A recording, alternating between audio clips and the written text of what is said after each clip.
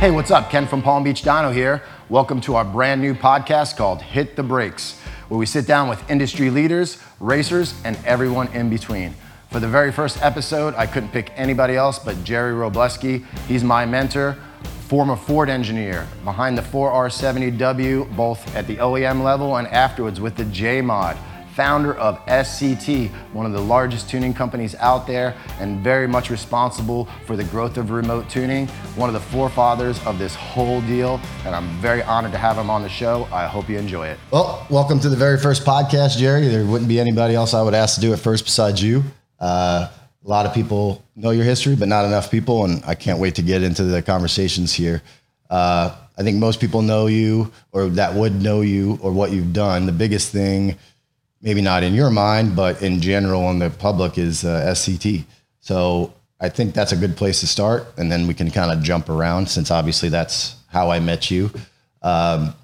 So real quick as a setup, back in 2003, I trailered my car up to Cleveland. I never met you or even knew your name at that point because it was being done under FordChip.com. Why don't you tell us a little bit about that period of time and how it kind of got to that point, like leading up to, me coming up there. Obviously, it was a dyno day. I think you probably tuned somewhere between, you would know better than me, 10 to 20 cars a day on those things. So why don't you tell us a little bit how, what that was all about? Okay, so what that's all about, you have to rewind the clock. There was some guy somewhere in southeastern Michigan, and unfortunately I have no idea what his name was, but he had a 96, 97 Cobra that he road raced. And somewhere along the lines, he gets a hold of me and he wants me to tune his car.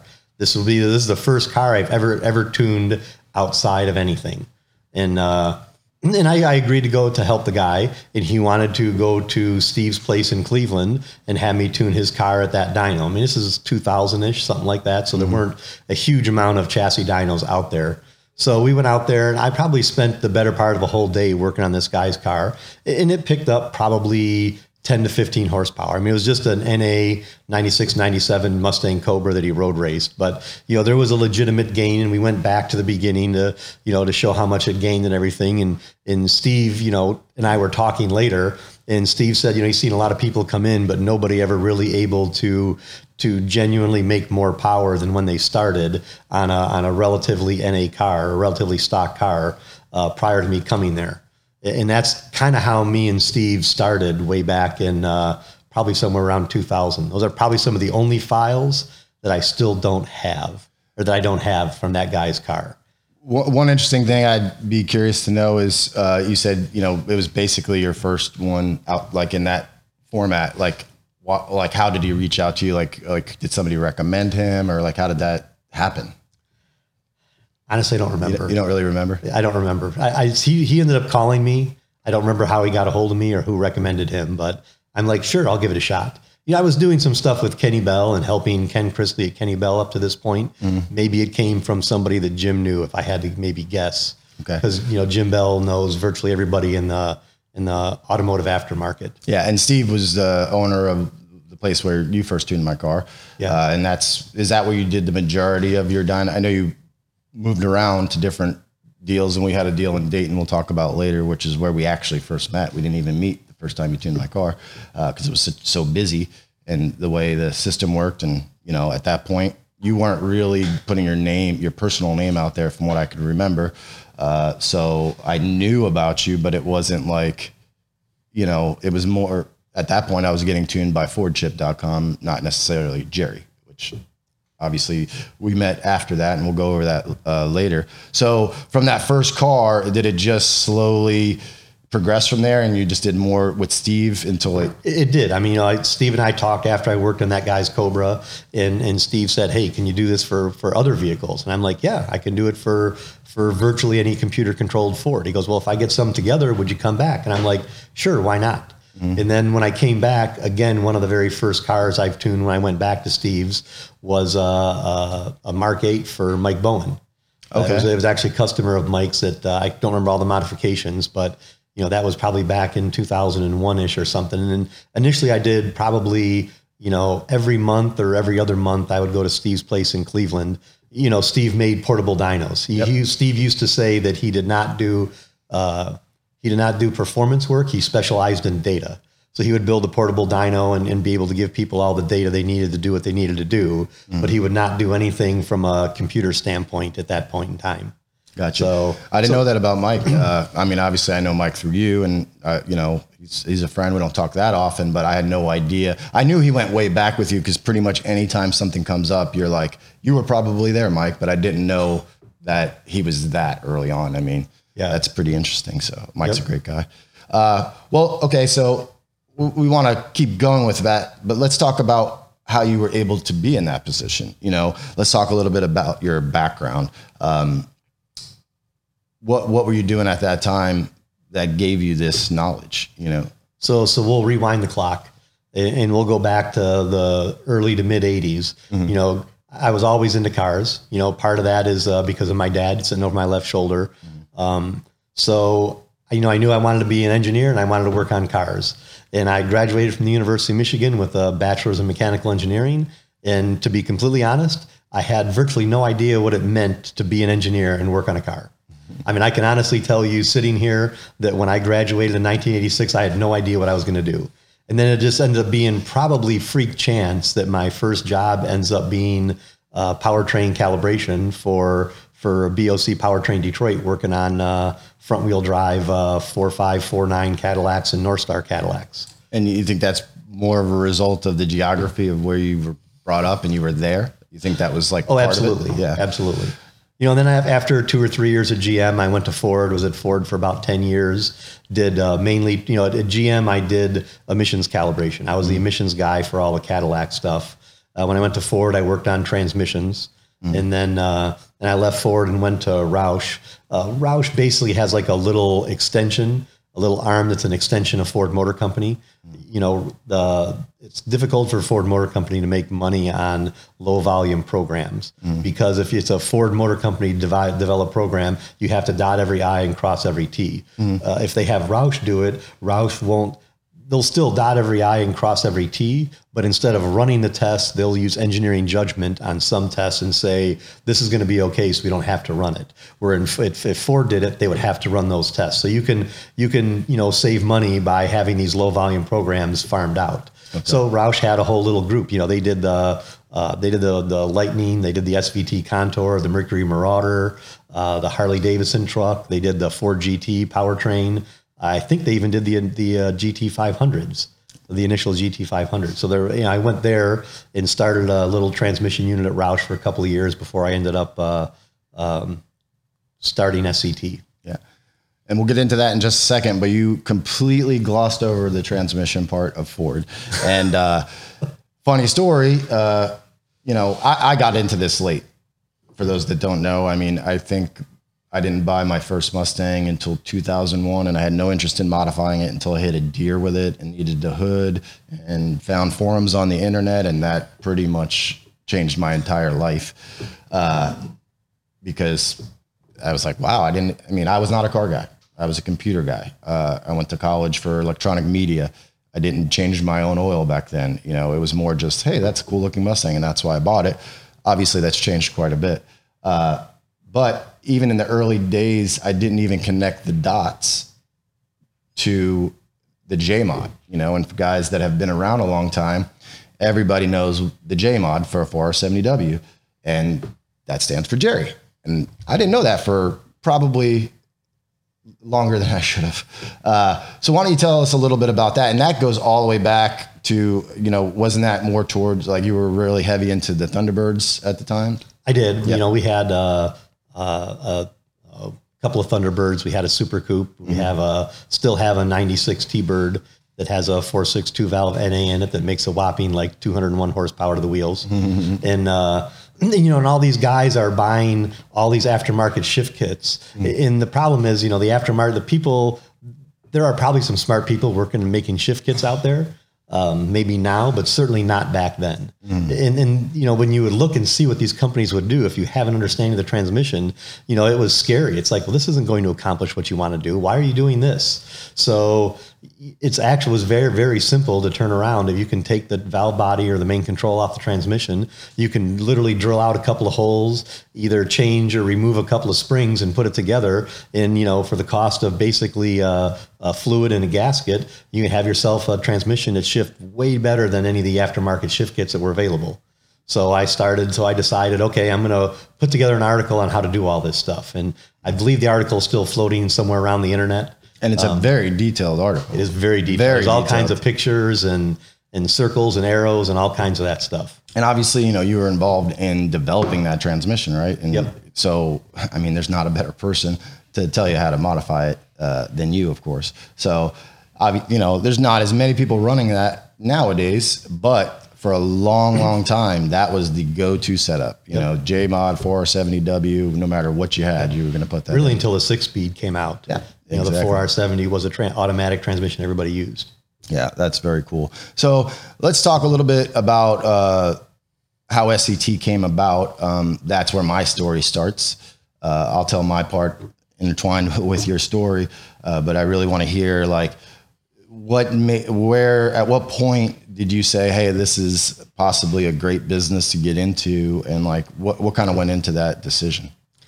So somewhere in the Northeast, I want to think it was in the Massachusetts area, there was a guy, his first name was Eric, his last name escapes me. He made a device called an EEC tuner. You ever remember the EEC tuner? Mm-hmm. I never used it, but I remember people talking about it. And it plugged into the J2, J3 port, whatever it is, on the back of a EEC 4, EEC 5, and you could do some stuff. Mm. And if you ever use the EEC tuner software, it was horrible.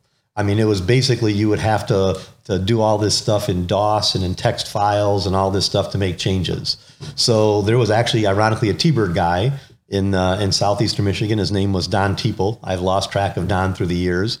And he puts me in touch with a guy in Atlanta called David Posea. David has an EEC tuner, and all David wants to do is tune his own car. He has a 96, 97 Celine. Mm-hmm. I don't remember. I think it was a supercharged Celine. All he wanted to do was tune his own car, but David was a pretty decent software writer. So Don puts me and David together, and combined, we came up with a GUI EEC tuner interface. Do you remember the GUI EEC tuner mm-hmm. interface? Mm-hmm. So the GUI EEC tuner was me and David collaborating to make something that was actually user friendly for the piece of hardware that Eric made, and it actually worked quite well. I actually probably still have some of the original load files for it somewhere at home, but it was basically the predecessor to what is now SCT Advantage. It looked very similar and everything. And so David and I started expanding it to beyond just the common platforms. David made some tools. It was easy to make it to add into to trucks and town cars and all these things that Ford had besides just Mustangs and T-Birds. And then along comes Chris Johnson. And Chris is a fantastic sales guy. He could probably sell ice cubes to Eskimos. And Chris comes and says, "Man, do you guys realize what you have here?" And we're like, "No." and so Chris kind of becomes part of the two of us, and he's going to be the guy that's going to sell this thing and take it over and take over the world with it. Mm. And ultimately, the first step that Chris did is he sold it to Superchips. Mm. We developed a slightly different piece of the GUI EEC tuner software, the very first version of Advantage, and sold it to Superchips. And Superchips used it for their own development. Mm. And they paid us a decent amount of money for that it worked and everything. And that's where really, when we had that agreement with Superchips, it started SCT, which stood for Superchips Custom Tuning. Superchips Custom Tuning. In fact, early on, we'll try to put some pictures up over the video. Originally, we were using Superchips hardware with SCT, yes, correct? Absolutely. Yep. Excuse me. Let's circle back real quick because you mentioned Chris Johnson, and some people probably know who he is, and he's the founder and owner of JMS Chip, and was been around for a long time and is still around in a big way. And I knew about David being involved, but I don't know his background. Was he a car guy or an engineer or just kind of an enthusiast that learned? David was somewhat of an enthusiast, but his day job was writing software for a company in Atlanta. Okay, so he was a software guy. So he was a big software guy. So you were basically the IP tech. David was the software guy, and Chris was the front man. And he obviously knows a lot too, but he was more of the sales guy and the face of the company kind of deal. Okay. And then that's kind of where I, met you. the first time you tuned my car in Cleveland, it went really well. And there was one little issue. It's kind of a funny story because you were kind of like, you know, the Wizard of Oz back then. Like, you know, nobody knew how to get in touch with you. There was no social media to speak of. And if you were on a forum, you weren't on the forums I was on, or maybe I didn't know exactly how to get in touch with you. And through the forums, I knew Doug Johnson. I remember Doug. Yep. And at some point, I'm not sure exactly how, in a conversation with him, I mentioned to him I was having one little issue, and I think whoever was helping you with Ford Chip at the time I was having trouble getting in touch with them or whatever. And Doug was like, "Here's Jerry's email. You didn't get it from me," you know? And that's basically when we met each other, is when I first emailed you. So anyway, Doug gave me your email address, said you didn't get this from me, which I can understand that now, being the position I am, where, you know, if everybody had your email address, it would be chaos. But luckily you didn't get upset when I emailed you. And, you know, it's been 20 years, so my memory's a little fuzzy, but I think we had quite a conversation going back and forth. And you basically told me, why don't you set up a dyno day similar to what we did in Cleveland, closer to me, which we wound up doing it in Dayton, Ohio. Back then, of course, like, I don't have any contacts. We just get a random dyno and post on the internet, "Hey, everybody, come here. Jerry will tune your car." I mean, back then it was fairly inexpensive, you know, and I think looking back, you weren't really necessarily trying to make money at that. It was almost more about gathering the data to start SCT more than anything, or, you know, to further on your deal. And that's what made SCT so special in the beginning, was all the data you provided. It wasn't just the software that could do it. It was the value files and all that. But I went to Dayton, and you brought Chris to that. That's the first time I met Chris and you. And you tuned my car. There was some funny stuff that went down there. I don't know if you remember with the Thunderbird guy. You were pretty, I guess call a firecracker, or like a little bit, you've calmed down quite a bit. So that was a very good first introduction to Jerry. And it was awesome. You know, you were just so passionate about yourself. And if somebody said something that was wrong, you were just like, "You're wrong," you know, and it was great. And that really attracted me to the whole situation, because I could tell you really knew what you were talking about. And then we went out to dinner, and that's kind of how our relationship started. I believe at some point you probably just felt I would be good at it, maybe. And you said, "Hey, you know, I'm starting this new company. I want to talk to you about it." And to set the stage, I had a website back then called modulardepot.com, which was a very popular forum, but I was not the typical car forum guy. I wasn't really like super educated on cars. It was a situation where I was more of a computer guy, and somebody pushed me to start it. And, you know, it really kind of blew up into a fairly decent tech mecca for modular motors. And then that's partly, I believe, why, you know, you wanted to get involved with me. And I think this is a very important story with SCT, which was the birth of the Pro Racer package, which kind of happened, I don't know if you remember, in between Chris Johnson crying over the hot wings that we gave him. We kind of came up with the plan for that. So I'd like you to talk a little bit about the Pro Racer package and how important that was. So the Pro Racer package is geared towards somebody that wants to tune their own car. They have some knowledge. Maybe they're going to make a lot of changes or do whatever, things like that, where constantly going back to a tuner becomes difficult to accomplish. Mm-hmm. You know, it becomes costly. It becomes, you know, time and, you know, not time effective and things like that. So, you know, the Pro Racer package was designed for that person that wanted to fiddle with their own car. The problem with that, the reason, you know, that we basically rolled out had Modular Depot control the Pro Racer package, is because, you know, when you have a dealer, that one dealer can tune X number of cars per year. Maybe it's 100 cars a year or something like that. You could sell 300 racer packages in a month. Now you got to support all those 300 people, you know, and SCT was still relatively small, and it was not facilitized to deal with all those people calling in and having questions. You know, our main focus was more towards the dealers and all that stuff. Mm-hmm. So it made sense to have someone, you know, like Modular Depot, like yourself, take on, sell the Pro Racer package and support all those people. Obviously you can't answer every one of their questions, but, you know, filter out the easy things and then just let the more difficult things come back to SCT and go from there. Yeah. And it turned out, you know, really, really well.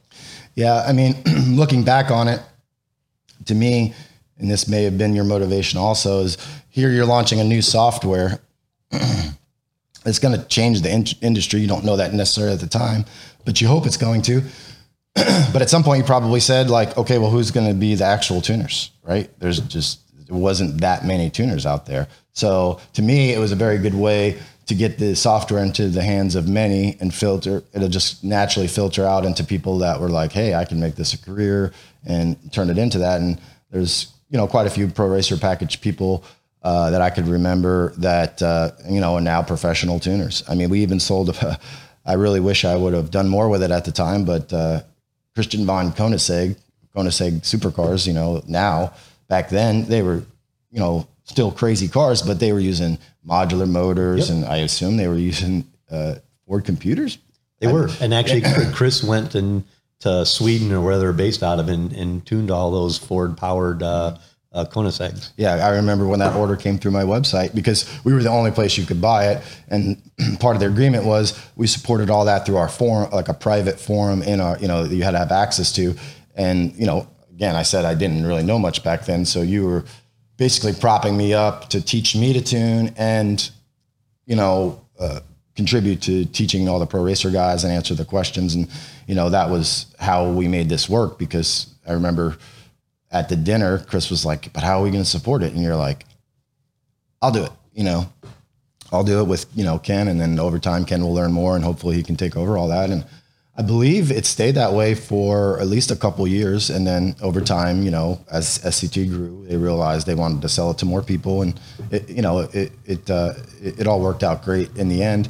And, if it wasn't for that version of SCT, I don't think it would have accelerated quite as quickly, because instead you would have had to go like one dealer.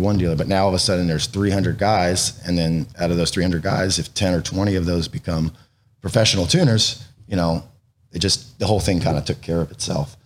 And the big thing about SCT, and I said this earlier, that made it so special compared to any other software, which you didn't have a lot of competition at that point. But even if you look at HP tuners today or any other software, they don't give you the data that you need, and you've been gone from SCT forever, and they still do okay. But in the very beginning, it was to the point where even if you didn't know that much, you could basically load your value files. Okay, it's a blown 2 valve. It has these injectors. It has this mass air meter, whatever. And the car would run, which was just amazing.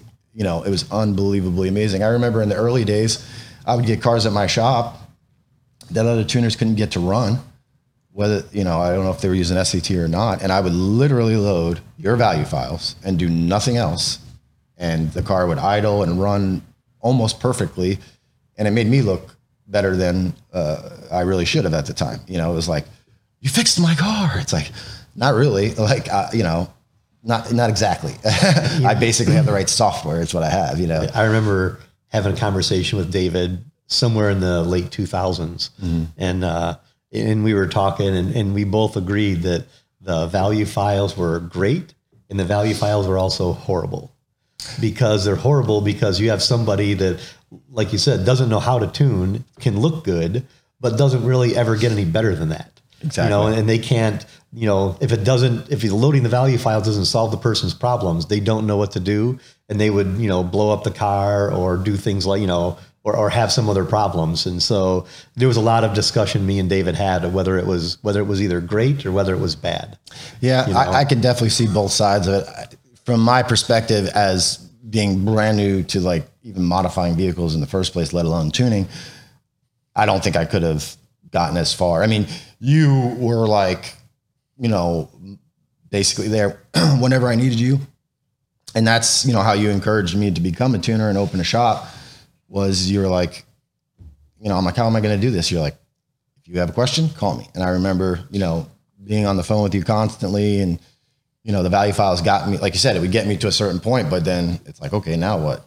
I need to adjust this. And, well, actually that's another really important topic beyond the Pro Racer Package. I've been doing a lot of thinking about this from my own perspective now, that's 20 years later, is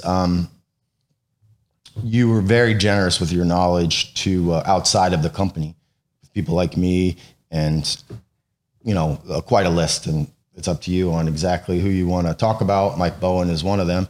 He's obviously most people probably know him today more from his NMRA racing than his shop, but he's been around the whole time and he's benefited huge from you. I mean, I wouldn't be doing what I'm doing today if it wasn't for you, and I think there's quite a few people in that position. So the way I looked at it is, at some point you kind of collected certain people that you felt were either deserving or could do well, or I don't know exactly how you decided to choose these people, but you kind of had a circle around you that you basically mentored, and like at a very high level, not just, hey, Jerry, I need some help. You were doing like very detailed instructions. In fact, that's why Jerry's here today. He's here to help my, some of my new staff and review some training. Even 20 years later, he's here helping us, helping me, move forward in the industry. What made you do that? I mean, and to be clear, it's not like it was like, hey, for 10 grand, I'm going to teach you how to tune. It was very benevolent, and I think it was, at least from my perspective, it's probably a lot of motivations for it. And one of them was, you wanted to see your baby succeed and the tuning thing succeed, and you needed people to actually learn it beyond the value file. So like, what motivated you to do all that? The motivation was was for the tuning industry is to turn into something that was quite good in quality, and people could modify their cars and have them run the way they're supposed to run, not just run well, but run great, and have people understand why and how the OEMs did certain things, what compromises they made, and be able to understand and make those similar compromises.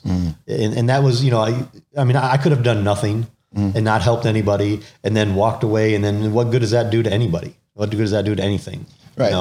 So I wanted to make sure there was enough of the correct knowledge out there so that when I choose to walk away, which I kind of did at the beginning of this year, although I still help you and I still help Dan at Livernois a little bit, and that's about it. Yep. That this industry would keep moving forward and not stop because I walked away. Yeah, no, and that's exactly how I saw it, because, you could build the best system to do this, but there's nowhere to like truly learn this stuff. Even today, back then when you were still at SCT, and you had given some pictures from one of the meetings we had, I think up at Livernois, of like one of the first training sessions. I found more of those, and it's funny to look at those pictures and see the faces at that one. I think it was one of the first ones. I don't know if it was the exact first one. Like it was at SCT headquarters, and it was like an official SCT class. I'm not talking about that, what we were just talking about. This was more of a personal thing, and it was probably after there were 2 or 3 official SCT classes that I taught, and after that, it was basically I'd call you or send you an email and say, hey, I'm teaching a class. You're welcome to come. Yep. And there was there was really never any charge for any of it.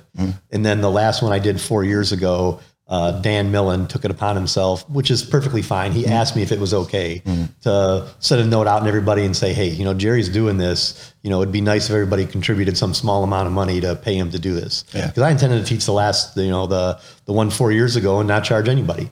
There was 1,100 PowerPoint slides.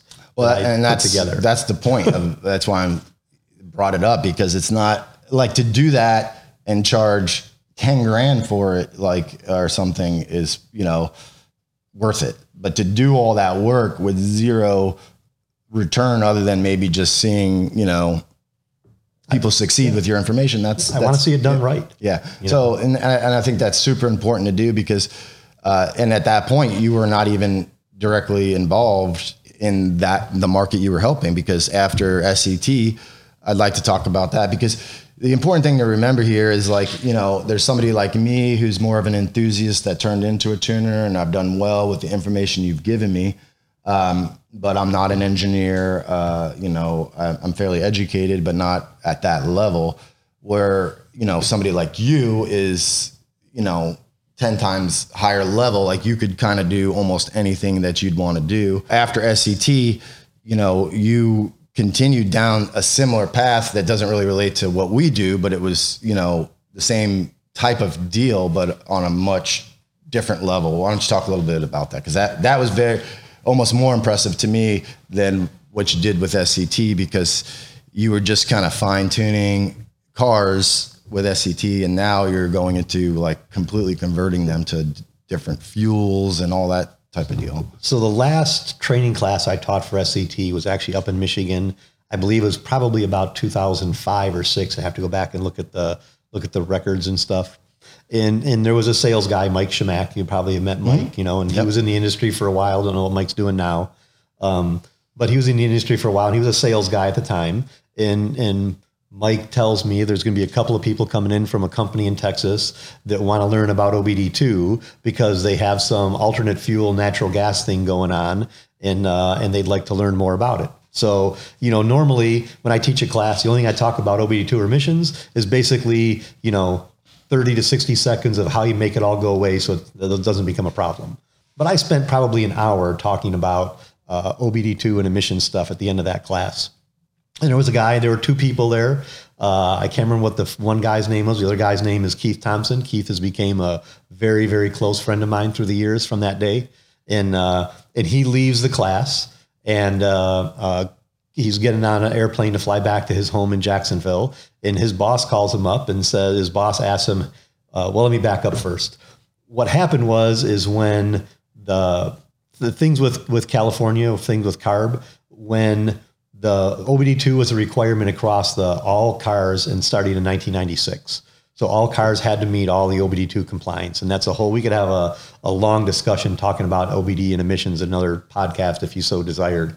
But the CARB people gave the alternate fuel industry a pass, and you didn't have to do OBD2 demonstration for like 6, 7, 8 years. So it wasn't until 2004 that the alternate fuel industry actually had to meet OBD2 compliance. Well, they don't know how to do it. They would use what I call strap-on computers. It was a computer that took over the fueling of the engine, took over the O2 sensors, and it would basically just do whatever they wanted it to do. But you're never going to pass OBD2. I mean, you say immediately have, you know, all injector circuit codes are open because the OEM PCM is not controlling the injectors and all kinds of other voodoo like that.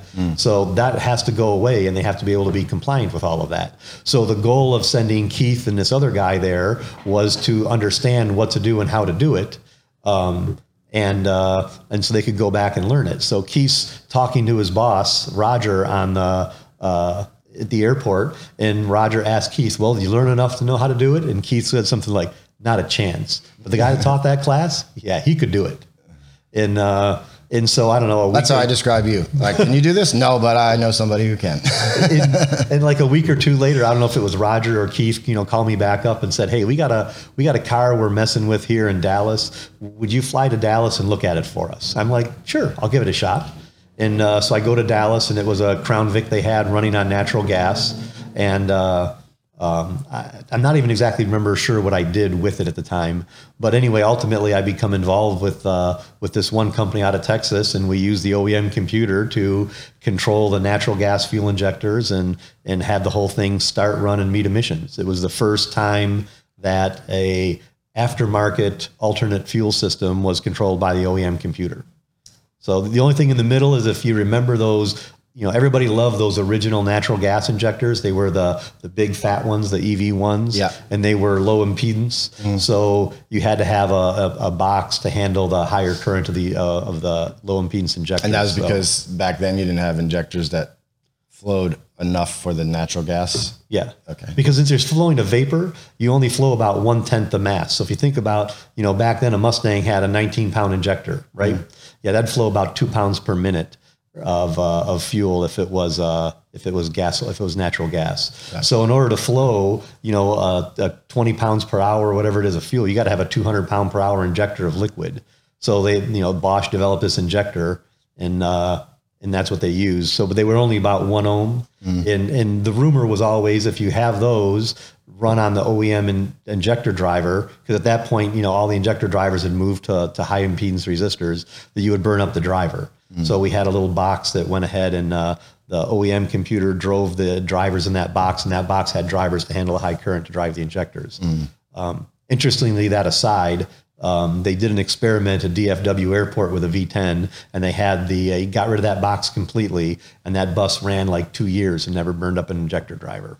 Okay, so the box may have not even been important. It's funny that you bring that up because these are all the things that like I kind of forget myself is how challenging things were back then because we didn't have the technology and parts and manufacturers involved that we have today.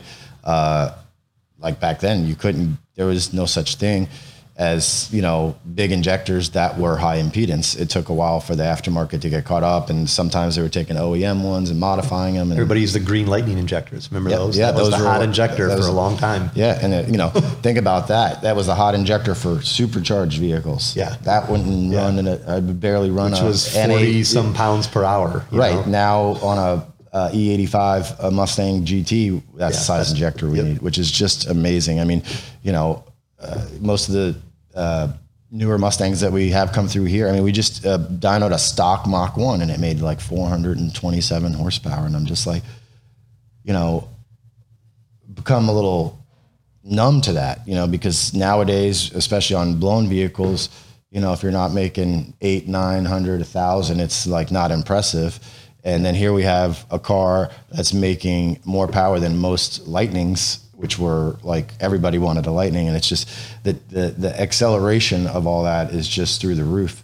And again, I think a lot of that has, you're part of that because of things like SCT. Obviously there's other options, there's standalones, but you got massive amounts of people modifying their cars and actually running well, not necessarily with your hands, but because of all the work you did on SCT.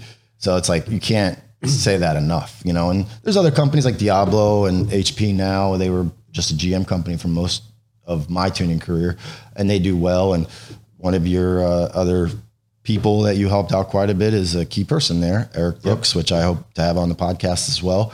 He's a friend of mine. He's part of the inner circle. Yep, very much so. And your inner circle grew and shrunk and grew over time. And but there's definitely been certain people that have been there the whole time. Like I want to point out Dan at Illinois.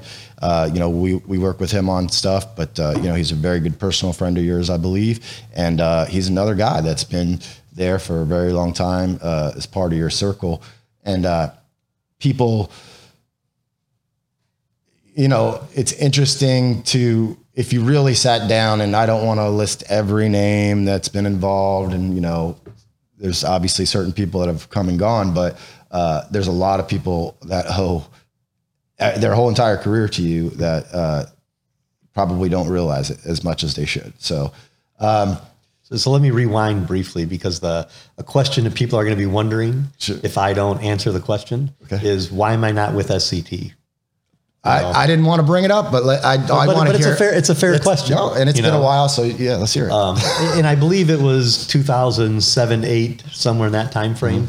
And I'm not going to name any names or anything like that, but there were people at the company that wanted to go in a different direction than what I felt it would be. And I'll give you an example. They were at that time, and I don't know anything about SCT now, but at that time they were willing to sell software to anyone. They literally had sold software to businesses that were literally across the street from each other. And their answer was, well, whoever tunes the best will get the business. And I think that's a really poor business model. If you go back to, the AutoLogic and Mike Wesley days, Mike was very, very choosy who got to use the AutoLogic software. Mike may have been a little bit more choosy than I would have been, but it's a good model to do it. You literally don't want to have 3 or 4 people in the same city tuning cars. At least back then, there's a lot more tuning going on now. Maybe it's different now. And so SCT wanted to go that direction where they were basically just going to push software onto anybody that wanted it, irrespective of their ability to do it. Once upon a time when SCT started, you had to have a valid business license. You had to have a dyno, and there was some other stuff criteria that we had that all falls to the wayside. And I was standing there screaming, no, this is not what we started with. If we build a great product and support that product, we'll get the sales. And people didn't see it that way. So we separated in about 2008 because of that. Yeah. I remember that very clearly. So, and then when you went directly to the CNG, or was there a gap there? No, I had started doing some CNG work after that training class. but I probably jumped into it a little bit more after that point. Because it was an industry, I'll give you an example why the CNG industry took off. There's some stuff in California where this stuff just finally expired recently, but there's different emission standards. And again, that's a whole nother podcast if you ever want to talk about emissions, but you have a NOx standard, NOx standard. And for a heavy duty engine, it's fairly high, 0.2 grams per horsepower hour. The units are not relevant. We'll just say 0.2. If you could certify an engine in the state of California to 0.1 and take a diesel off the road, they'd give you like 25 grand. If you could certify it to 0.05 and take a diesel off the road, they give you 50 grand. If you can certify it to 0.02 and take one of these diesels off the road, they give you 125 grand. So that means companies like UPS, FedEx that have these delivery trucks that are diesels, they can literally have a brand new vehicle for free that runs on natural gas because a UPS truck doesn't cost more than about $125,000. So I can turn around and do the 2-valve and 3-valve V10 Fords, a 6-liter Chevrolet, the 7.3, what was the last one I actually did for natural gas, and have all those things meet the 0.02 standard or lower, then there's a huge incentive for people to convert their fleet vehicles to natural gas. So it kept me busy for a long time because of that. Yeah, there's, I'm dabbling in the 7.3 market, and one big thing that we're seeing is a lot of drivetrains coming out of them for electric vehicles. But, basically this is the alternative to that. Like you basically take the vehicle as is and convert it to natural gas. And you had mentioned, helping that company in Texas, but that really kind of ballooned into a fairly big deal where you were doing fleets and stuff, right? It did. I work with a company in Texas pretty much exclusively, but not a real agreement per se, for quite a few years. And then there was always problems, and I'm sure, nobody can relate to part supply problems, but this gets back in the late 2000s where they couldn't necessarily get injectors, the wiring harness problems. There would be a wiring harness for the box that changed impedance. We'd have to drive the factory fuel gauge. So there's some voodoo in the wiring harness for that. Fuel pressure regulators. There'd be problems in the field. I'd go in the field in Ford injectors, I talked about those big EV1s. You'd see one side of the engine had one kind of injector and the other bank of the engine had a different injector. It had a regulator on it that I never even seen before. And my wife, Tana, would be with me a lot of the time, or probably pretty much all the time on these trips. And she decided to take it upon herself to, what we need to do is we need to supply all these parts, and that way all the cars are the same, and you don't have to go in the field and fix things. And so, we started a company, and she bought injectors from Bosch. She bought regulators from a company in Luxembourg. We bought harnesses from a company, was Chicago, now Denver or Colorado, Casper Electronics. Most people know about Casper Electronics. And we put all these parts and pieces together, and we would ship those to the place in Texas and some other places as well to do that. And then the whole thing snowballed because AT&T in like 08, 09 decided they wanted to be green. So they're going to convert a couple thousand E350s over the course of a few years. And they picked the company in Texas to do the conversion, and they picked the pressure regulator forward kit from me and Tana to put on all their AT&T vehicles. Well, guess what? At that point, we literally have a 2 or 2.5 person company that's now going to have, 8 figures in sales a year if we do this, running out of our house, which becomes a little bit tricky. But the R&L carrier drivers would come up and they'd have a forklift and they'd drop regulators in the driveway and all this stuff. But it snowballed, and then ultimately everybody wants to buy the company because everybody wants to be able to brag they have the AT&T contract. We're not out there trying to sell ourselves to anybody because we had more than enough than we could do. So we sold the company to a Italian company, and we had to work for them for 3 years and stuff like that. And she was the manager of the Michigan facility, and I was the engineering manager. And we actually did that for 2 years. The environment was so poor that we literally left $1 million on the table and walked away after 2 years. Yeah, it just wasn't worth. Because it was just they had all the right pieces and they had no orchestra leader. Yeah. So bringing up Tana is actually something I wanted to touch on. And your dad's sitting right here is. One thing I really admire about you is, I know how close you are with your wife, your dad, your kids. I see you post on Facebook about your family. Not everybody can do that, and how important is that to you? Like, do you think you would be doing obviously, she wasn't necessarily directly involved in SCT, but the CNG and everything you've done since, Tane is always by your side. How important do you think that was to push you to do those things? I guess the point is like, how important is family support around you to really get anything done? I would say it's beyond critical. Yeah. The company in Texas, they when we were, before we formed our own company and started selling all the parts and stuff, they offered me a pretty decent amount of money, well into the six figures, to work just for them.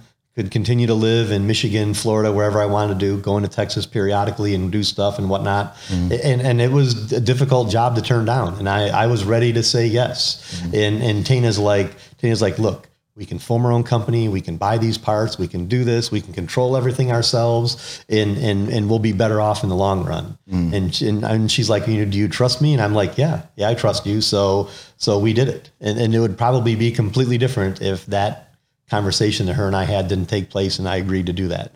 Yeah, that's the impression I get of her. She's very like driven and organized and like motivator type of person. And for a long time, all the natural gas stuff that we did was certified through EPA and CARB.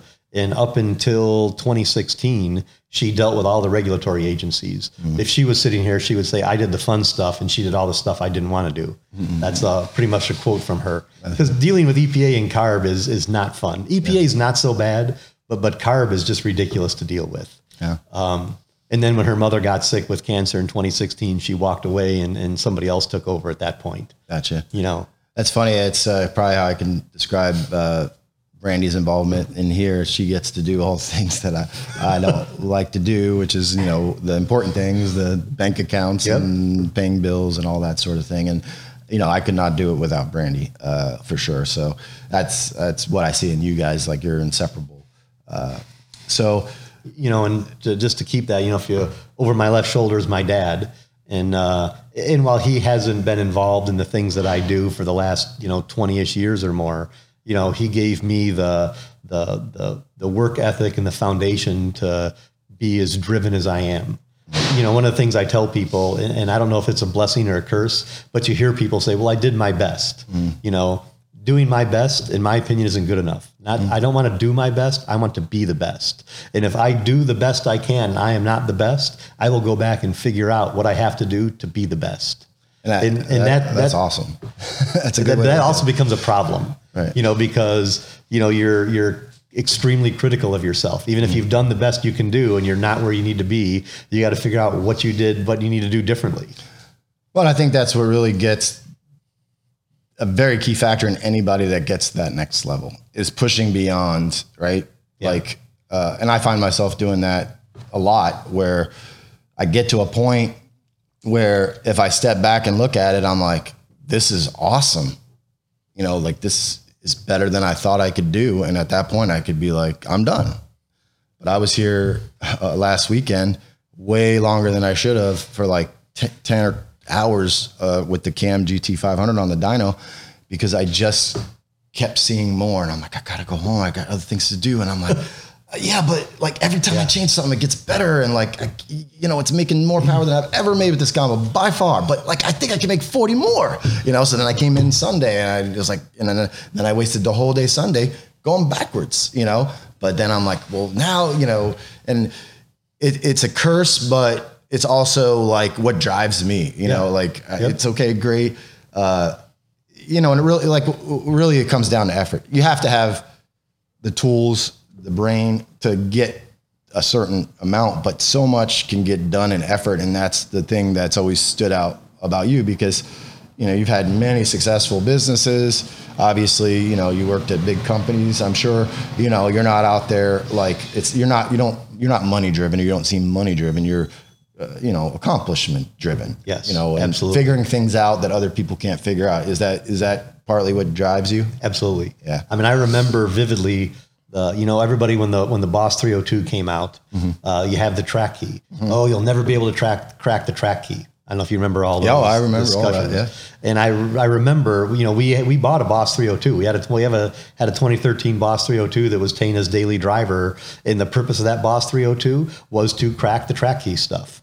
And I was actually at the house up in Michigan one winter evening, and I was sitting there with my laptop, and I'm looking at it. I'm like, oh my God, I think I know what to do here, how to make this work. So, I didn't have all this stuff in Florida for Tana to try to flash her car and put the track key in it. So I called Bruce Tucker out in California because I know they have access to a couple. I'm like, Bruce, send me the file for Mikey's car or Vicky's car, and I'm going to do all this, and you're going to tell me if it works or not. And, within a couple hours later, he came back and says, oh yeah, it works. It does everything it's supposed to do. That's awesome. Which was cool. That was a huge accomplishment for such a small part of the market that almost no one cares about. And that's the important thing. And I feel like I do that sometimes to a fault, where I'll get distracted with something that I'm just like, I got to figure this out, but it's not going to make me any money, or it's very little money. Yeah. Definitely a loss based on the time involved.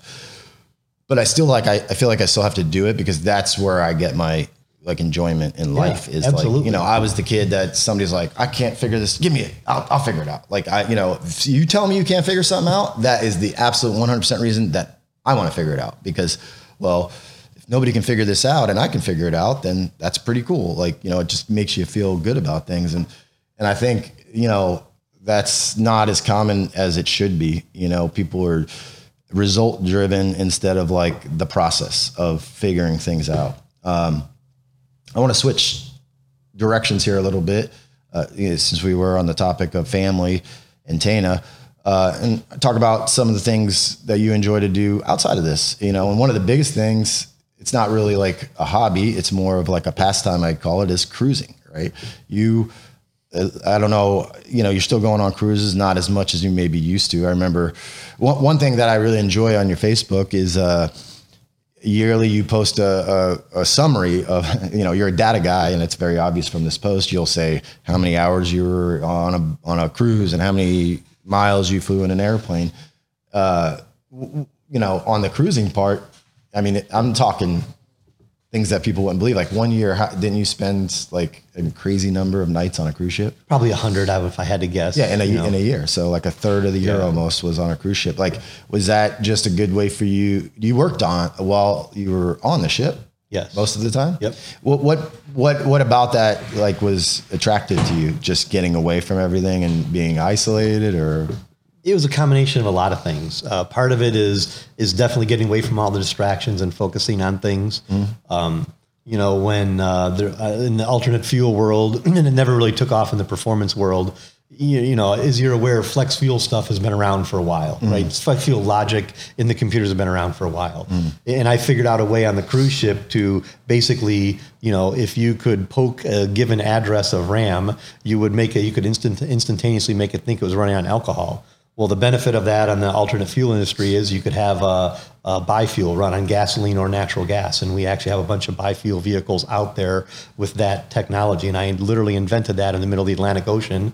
And I was sending files back to a guy that worked for me in Michigan, Adam, to try to see if it would work. And after 3 or 4 attempts, sure enough, it would work. I thought it would be a great fold into the high performance industry, because you could have a real time change for a nitrous tune or a race fuel tune, but it never really took off. Gotcha. And that's okay. Yeah, but if you didn't have that isolation, right. That happens to me occasionally. Unfortunately, I don't take the time to do that as often as I would like. But when I do, last year, I lived at the racetrack for 4 weeks. I went there for one test session. And then I was like, I see something. I'm going to stay again. I was there, I think, for the first test session. Yep. And then I kept going and going and going. And I definitely went too far with it, stayed there too long. But it was priceless, because it definitely put me back in other areas. But I'm like, almost nobody either could or would do this, or have a wife that would put up with it, or any of those things. And it was such a unique situation for me to be able to really try so many different things and analyze what was going on. It accelerated like it was almost a year of going to the track in 4 weeks, because it was like every other day. Like they would have a test session or test and tune, or I was racing. If their race came through, I raced the race. I just bracket raced with my car. It was really cool. And, you know, I wish I had more time like that. And I think that's, you know, one of the probably biggest benefits of the cruise for you. And so, well, you know, initially cruising, well, let's back up a little bit more. So I have a friend of mine in Panama City, Panama, the country, that I actually met tuning in the Maryland area. And I remember, you know, Alberto, if he was sitting here, he would tell you, he would probably even remember the day and the year, but somewhere in like the mid 2000s, he's like, you know, he was getting a law degree at Georgetown. And when he finished up his law degree, he went back to Panama. Now he still comes back to the US periodically. He's like, well, you gonna come visit me in Panama? No.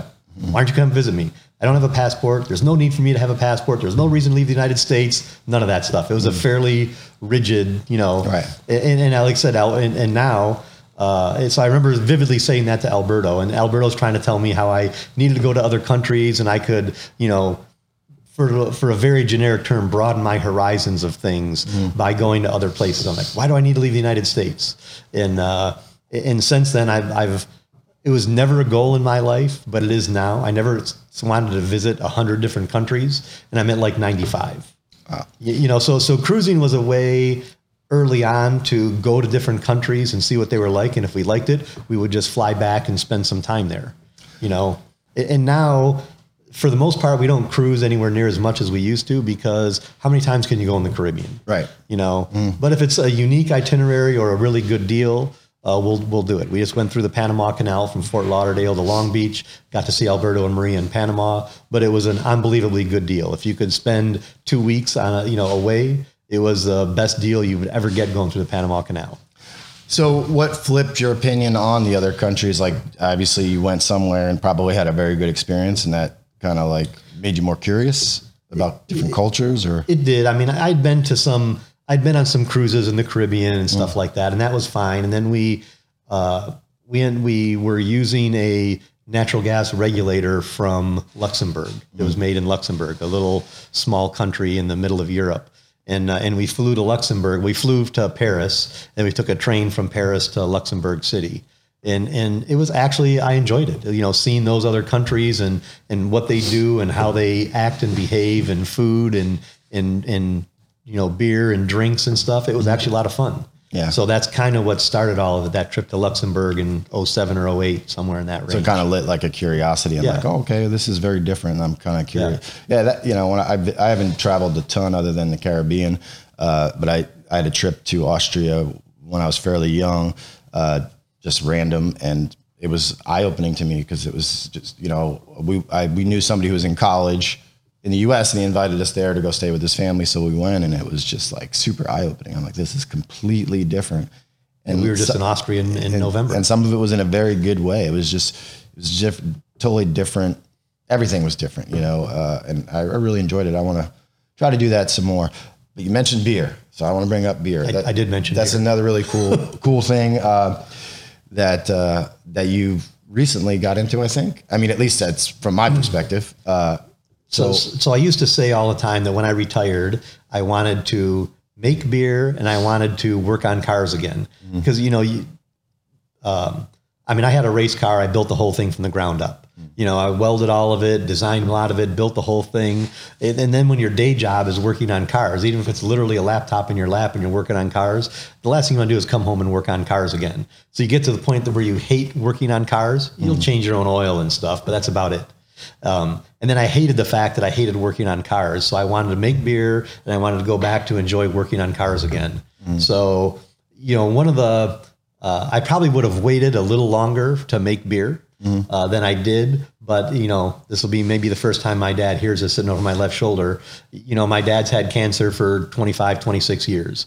One of the things is cancer feeds on sugar. My dad loves beer, but all beer has some residual sugar on it. I shouldn't say all. The majority of beer has residual sugar left in it. So you can actually, when I started making beer, one of the goals was, first I wanted to make beer and make sure it was good and didn't suck. And then I wanted to try to make beer that had no sugar residual sugar left in it because he loves beer. If he has 1 beer a day and maybe now he can have 2 beers a day, maybe the time he has left is a little bit more enjoyable because he gets to have a couple of beers a day instead of just 1. So then I figured out how you go ahead and you can make a beer. It's a very dry beer. Think of a dry wine and a sweet wine. It's a similar difference in taste, but you can actually make beer that has no residual sugar. And I've done all kinds of different experimentation with beer. It's some of the coolest things is there's, everybody thinks, oh, there's 4 or 5 beer styles, which I probably thought at one time too, but there's probably over 100. And I was making 2-gallon batches of beer or 1.5-gallon batches of beer of all different kinds of styles from all over the world, which were, some I found to be incredibly good that I'd never tried before. Yeah. The part that I find super interesting is which is probably how you attack everything, I'm guessing, is from a data perspective. Like, you're not just like, oh, I bought a beer kit and I'm following the directions and that looks pretty good. And then I'll just try this maybe. Like, you're breaking it down. Like, I mean, I'd rather you explain it anyway, but I remember you showing me like the graph and spreadsheets and like it was like updating and you could control it from where, you didn't have to be at home. What exactly was that about? So, I tell people making beer is a lot like making tea or coffee. You basically have hot water, you pump across the grain and you end up with sugar water. And then the different grains and hops have different tastes and flavors, and then you have to ferment it. And then from a fermentation standpoint, there's a guy out there who's fairly famous in the beer industry for writing a lot of how-to guides. And he always said that a good fermentation can make up for a bad brewing. So if you do have some problems when you're brewing, if you get a good fermentation, you really won't notice that you screwed some things up, earlier on. So the fermentation becomes really important to control. It's an exothermic reaction. So as it ferments, it starts to generate heat. So you just can't have it sitting here on the table in a 75-degree room. You need to control it to like 67, 68 degrees. So, I went through and I bought a little chiller and I got the biggest plastic cooler I could. And I have a thermocouple that goes in it with a wireless gizmo that I can control from my phone. And I can change the temperature that I want and it'll turn the chiller on and off and control the water to the exact same temperature. I have a little gizmo called a tilt that floats inside, and I've got an accelerometer in it. And as the sugar gets converted to alcohol, the angle of it changes, and it's sensitive enough where the accelerometer picks it up and starts to change. And then every 15 minutes, I get an update to a Google document in the sky, and no matter where I am in the world, I can look at it. I was literally in Europe last November, and I was checking on the fermentation of my beer back in Florida to make sure it was doing what I wanted it to do. and that is a good explanation of like everything you've done. So here the opposite of all that is my dad has a friend that he's known for years who lives up in Alabama. He would make beer back how long ago? 50 years ago. And he would he would determine if it was done fermenting by putting a lit match over it. Because if it was still blowing out CO2, it'd blow the match out. If it wasn't exiting CO2 anymore, then the match wouldn't go out. There's no data at all. He's just fermenting, and that's telling him how to tell it's done. Me, I get data every 15 minutes, which is probably way more often than I need to. But that's a pretty good analog to the car world, really, because there's a lot of guys out there that are just been doing it a long time, and they have all these things that almost make no sense to us. But they've kind of found their way to get some results with the match versus the data.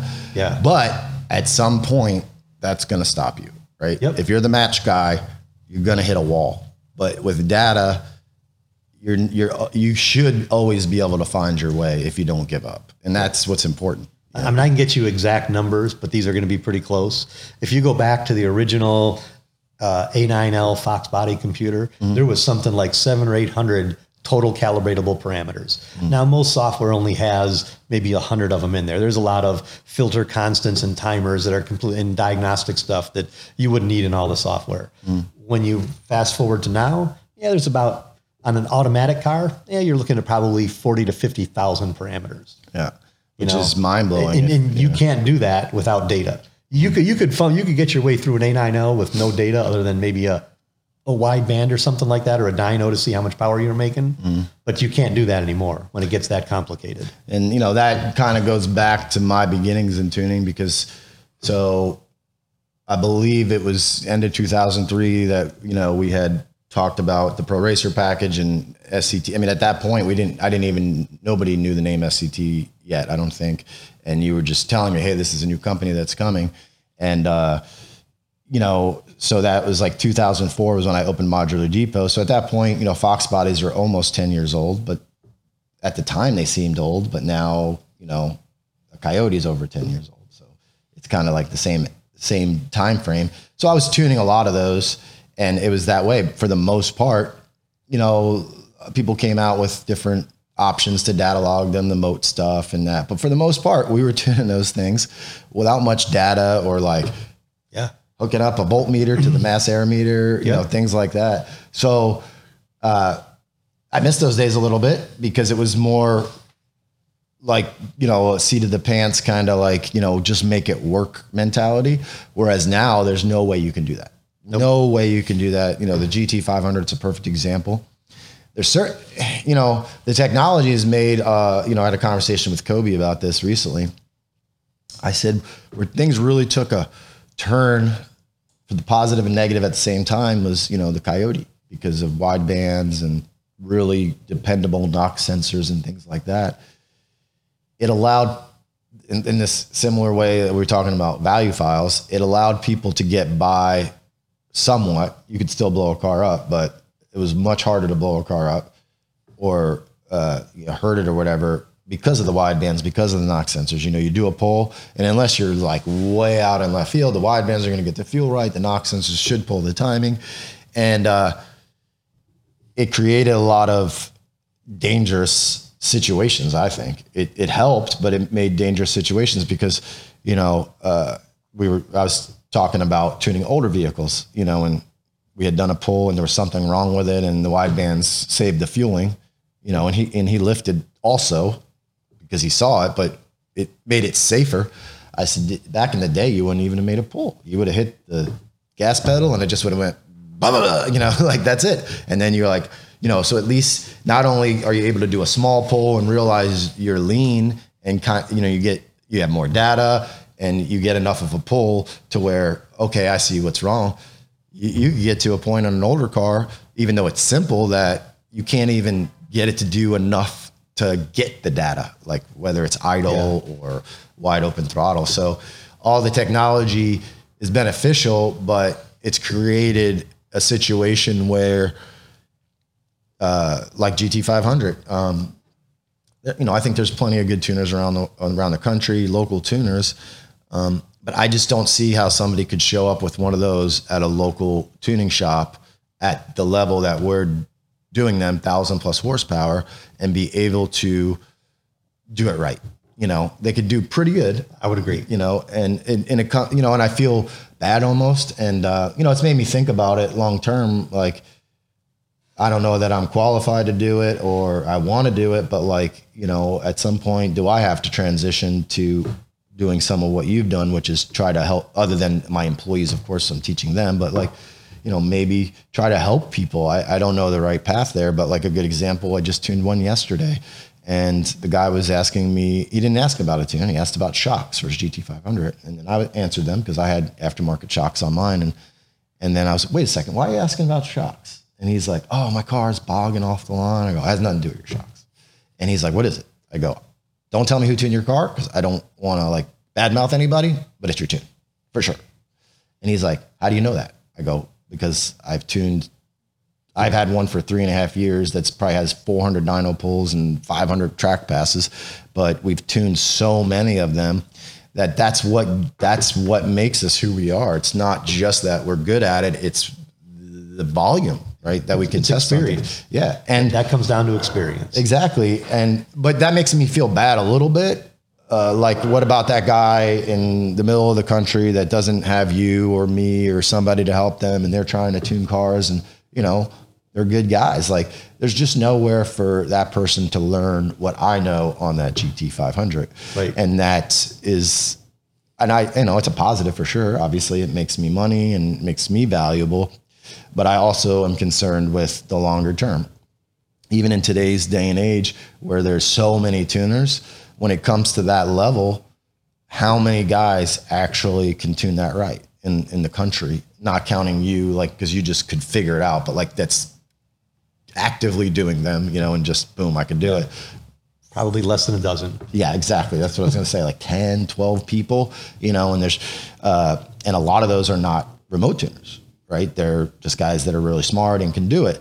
So now you go, okay, now you got a guy in some random, I'm not going to say any state because I don't want anybody to get offended, but like a real small state that just has nothing going on there, but the guy has a car. His only choice right now is probably to get a remote tune. And, you know, I think long-term, you know, I've been thinking about that a lot. And, you know, I was thinking about like the whole pro racer package and things like that. Like, I think I kind of want to almost pivot how we're doing things. And it's like, okay, I've done this 20 years. I've garnered a huge amount of knowledge and financial gain from the information you gave me, but I'll be 50 next year. And that's, you know, I mean, when I met you, you were 40 or so, I guess. I think I was late 30s and 20 years late ago. 30s. I'd have been 38. And like that makes my brain go crazy because I'm like, I'm like over 10 years older than when I met Jerry. So like, I'm not that guy because I don't have your background, but I have the experience in doing it daily that I think is very valuable. So like, you know, what's your opinion on that? Like long term, like, you know, should me or somebody else pursue, you know, passing off this knowledge on the stock computer stuff? You know, I'm not sure. I think yes. Yeah. You know, I think, yeah. Now we're in a weird place right now in the country because, you know, Dodge and GM no longer are going to offer a gasoline high performance vehicle. Well, that may or may not change, but that's the case right now. You know, Ford's going to have one more variant of Mustang. And then allegedly after that, you know, the Mustang will become electric. A lot of that could change, but I mean, GM and Dodge, those stakes are in the ground. I mean, the last gasoline powered high performance Dodge Hellcat or V8 Dodge like that rolls off the assembly line this year, you know, and that's it. You know, they've walked away. They could go back if they needed to. So that, you know, the only thing going forward left is really the new Mustang, you know, and I know Eric Brooks is diligently working on supporting it with HP tuners and stuff like that. But there's definitely a need, in, you know, my opinion, to pass that knowledge on, because you're going to have some people. GT500 is a unique case, so we're not going to talk about necessarily GT500 because those people will buy that car and throw the warranty out the window and pay you 5 or 6 figures to modify and do what they want to do. A Mustang GT guy isn't necessarily the same guy. He may wait till his warranty's expired until he wants to do that. So I think you have a lot of people still coming up that in the Mustang GT world that will want their vehicle modified because now they're out of warranty and they want to go down that path. You know, and you know, the Mustang GT is not as challenging as a GT500, but it's not easy by any means. You know, with the 10-speed transmission, the variable cam stuff, and all those things, you know, and they're 12-to-1 compression ratio. I remember this. You know, here's a funny tidbit. Kenny Bell doesn't offer a 2018 or newer Mustang GT kit. Because you know, there's 3 or 4 of them out there in the wild. Okay. One of them is actually here in Florida that I've worked on a little bit. But I remember standing there with Jim Bell somewhere in probably 2018 or 2017. And we're all standing around looking at this underneath the hood of this car. And I'm like, Jim, 15 years ago, if you told me that, or if I told you I wanted to put a supercharger on a 12-to-1 compression ratio engine and make it run on 91 octane fuel, you'd have looked at me and told me I was crazy. And I said, you're asking me to do something that, you know, you think you would have thought 10 years ago or 5 years ago would be completely insane, you know? Yeah. So, I mean, even when the Coyote first came out, that was the talk. it was. Blowers are over. 11-1. Forget it. You know, so. You know, but you can get there from here. But it's you know, you got to have the right knowledge to be able to. You know, there's a lot of people out there putting blowers on 18 and newer Mustangs. Don't get me wrong. There's a lot of blown up 18 and newer Mustangs out there too. Yep. You know, the number 1 and number 2 selling short blocks at Livernois Motorsports. I don't remember which one's 1 and which one's 2. 6.4 Dodge, 5-liter Coyote. Because those are the most fragile engines out there. They put blowers on them and they blow up. You know, if you get somebody that just makes one little mistake, that motor is done. Yeah. And that's what I tell people, you know, I'm like, you know, when people are really chasing a number on the Coyote, the newer Coyotes, especially on 93, you know, we just did one the other day and it made right at 700 at the wheel with the twin turbo Mach 1. And, you know, everybody's like, whoa, you know, I think we can run a little bit more boost. I go, I don't care if we can make more power, even safely here on the dyno. Like 700's like my limit on roughly on 93. And I don't even like to see them that high, but it was a turbo vehicle. So like with a blower car, it's, you know, if you're over 600 with your blowed 18 plus, you should just be happy with that, unless you go E85, of course, and then that changes things. And, you know, the introduction to DI helped that quite a bit, but that's also when the compression got bumped up. Yep. What's your opinion on like that whole situation with the dual fuel? Like, why does Ford add something like that in this situation? Like, why not one or the other? Add what in the situation? Like a DI and port injection. Oh, that's easy. So gasoline is really an amazing liquid. It does all kinds of different things. And one of the things it does, it lubricates valves and valve seats really, really well.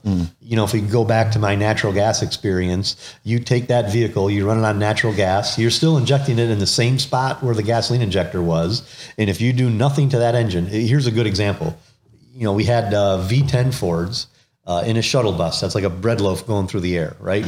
So you have high, low, just to even cruise, you know, when you're out in California in Palm Springs and it's 100 degrees out, you're probably cruising at zero vacuum the entire time. You know, non-variable cam engine, you're zero vacuum, just cruising around. And there were engines that had valve seat recession within like 30, 40,000 miles with stock cylinder heads. You know, you go to an E85 head, we had some Crown Vics on that in California, they would make it 100, 120,000 miles till they had valve seat recession. You know, so when we do natural gas, we actually use a very special valve seat material and valve material to prevent valve seat recession. The problem with Ford, the reason Ford did that is because is really twofold. One becomes the high mileage valve seat recession. Because even with all the right parts, you're still going to hammer those valves into the valve seats and have some problems, potentially in the warranty period. So you need, if you inject the fuel through the port, that port is lubricating the valves and seats and mitigates all of that. The other problem is if you pay attention, well, I think you've experienced this with your old Explorer. You had to have it walnut blasted, right? Yep. Why'd you have to have it walnut blasted? Because the valves are totally coked up. And if you spray fuel upstream, see, that's all being sprayed downstream. You have a little overlap period where the piston's coming up, the exhaust, you know, so there's some stuff blowing back slightly into the valve. And then when the piston comes back down, you're spraying fuel directly into the cylinder. What's cleaning the backside of that valve? Nothing. Yeah. You know, so Ford did that for valve seat recession and to keep the valves clean. You know, you look at a 3.6 GM. I did some natural gas 3.6 GMs that were direct injection for out in Las Vegas for some limos.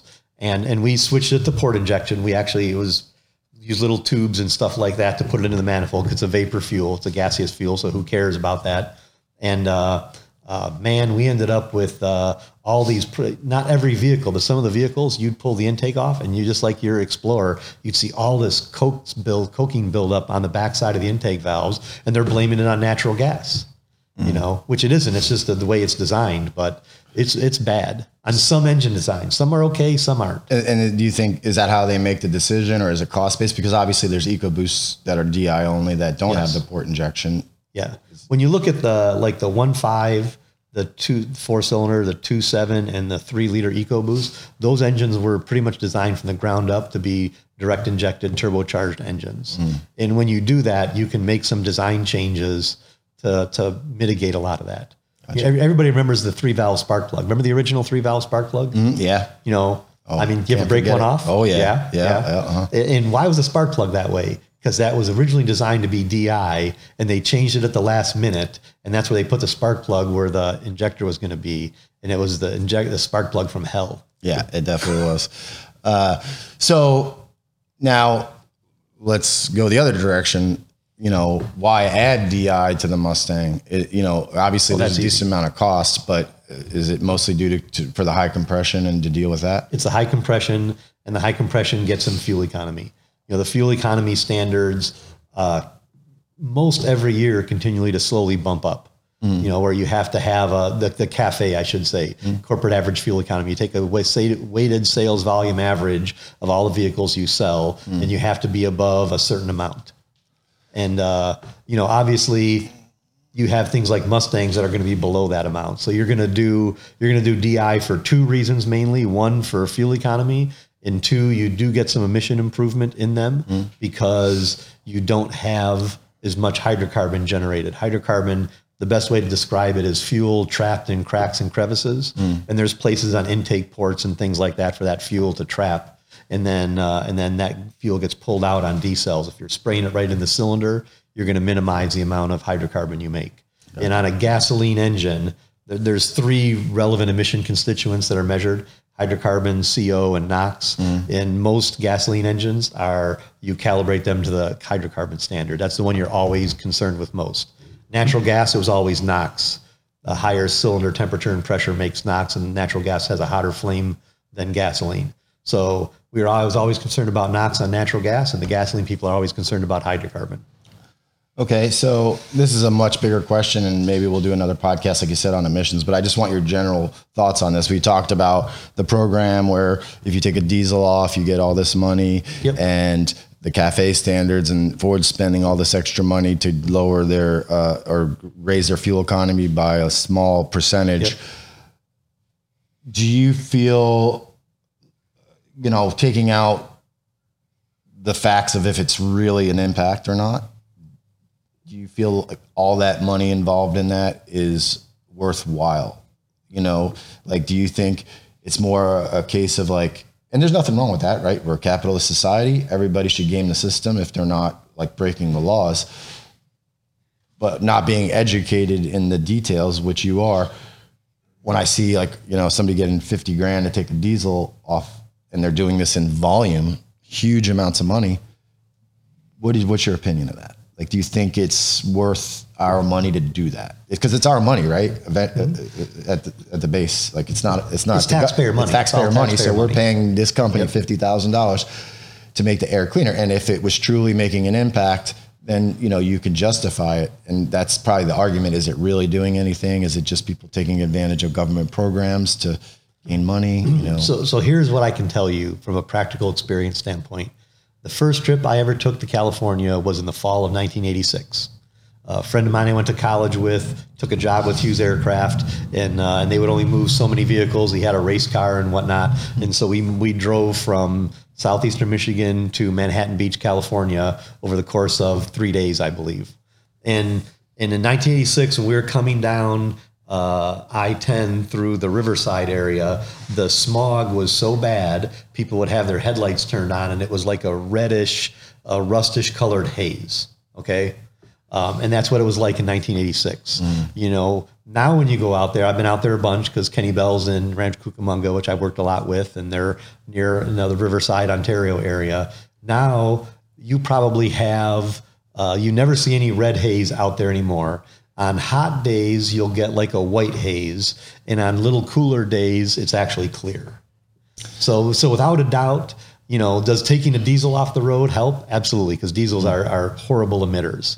But all the emission standards lowering is, from my standpoint, it's actually cleaned up the air in California.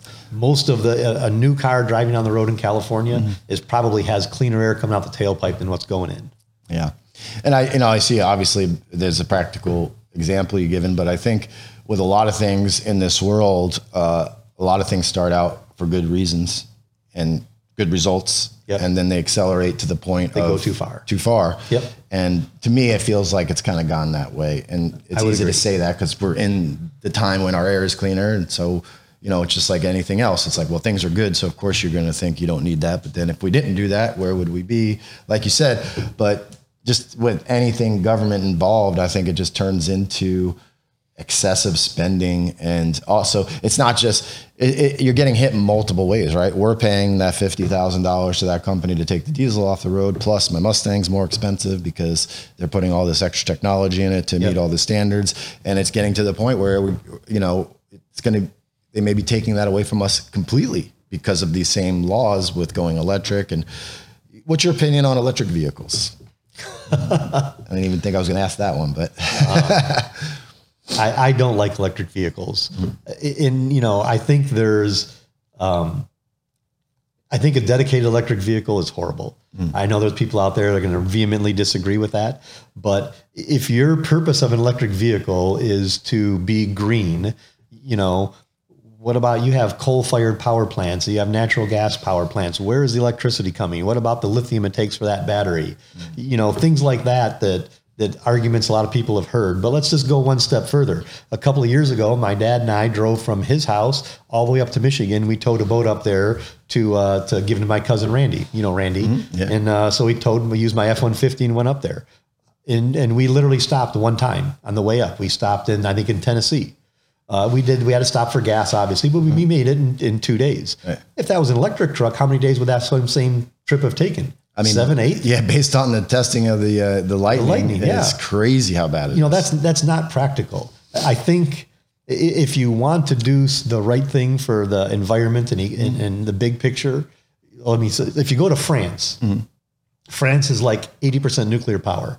An electric vehicle in France may not necessarily be a bad idea. You still have some range issues, but people don't travel around France like we do here in the United States. That's probably a great solution for France. It's not that solution for the United States. I honestly think a plug-in hybrid is really the best way to go because, you know, those will get driving around town, they'll get 150, 200 miles to the gallon. But if you want to drive them across the country, you have a gasoline engine and you'll still get 40 or 50 miles to the gallon driving across the country. But you don't have to take 3 or 4 days to go, you know, a short distance. So do you think the Lightning, for instance, is a good example of how things kind of almost went a little wrong? Because like there had to been somebody at Ford that knew if you towed with that vehicle, it was going to be awful. And you think they just pushed through because it's green and we got to do it. And, you know, you think, I mean, so I don't know much about the Ford aspect of it, but I can tell you, I read an interview with the North American CEO of Stellantis, which is Chrysler. They were talking about the demise of the Hellcat engine and all that stuff in going to electric. And he flat out said in this interview, which was about a year and a half ago, that it's all driven because of the current administration in Washington. If it wasn't that administration, they wouldn't have the pressure on them to do the things that they're doing now. So my gut feeling would be yes.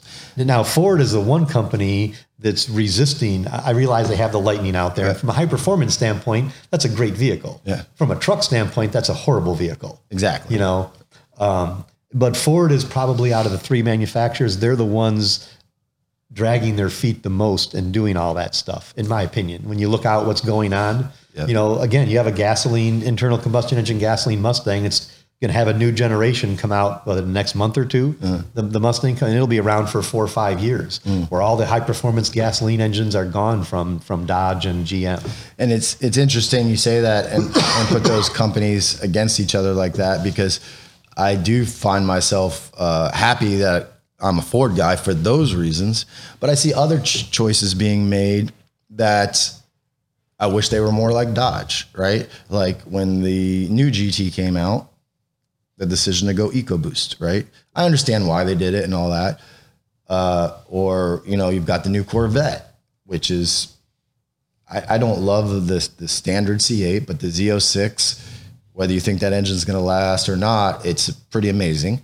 And then they're going to do a twin turbo version of that. It's like, that's what dreams were made of. And yes, Ford gave us the GT500, which I dreamt about for the last 10 years before it came out, because I'm like, you know, and, you know, you see the GTRs out there and like high, you know, the DCT and just a well-balanced car, period, right? Like the 13, 14 GT500 was an awesome car. I would love to have one long-term for my collection, but it's not even the same conversation at all. It's completely different. You know, so Ford did give us an amazing, it's not considered a supercar. It is to me. But they never like made that, like, it seems like they just pull back at the last minute on the really high end things. And do you think I had this conversation with somebody recently. Do you think that's more related to the environment, or do you think there's just not that one guy at Ford that pushes to go in that direction? Like, do you think, you know, to me, it's so odd with billions of people in this world that you are responsible for a lot of things that happen in the performance world. And there's other people that there's like one person that's pretty important. Hold on. Sure. I'm going to do that while you're talking. Oh, that's okay. I have a great answer for that about being one person, but keep going. Okay.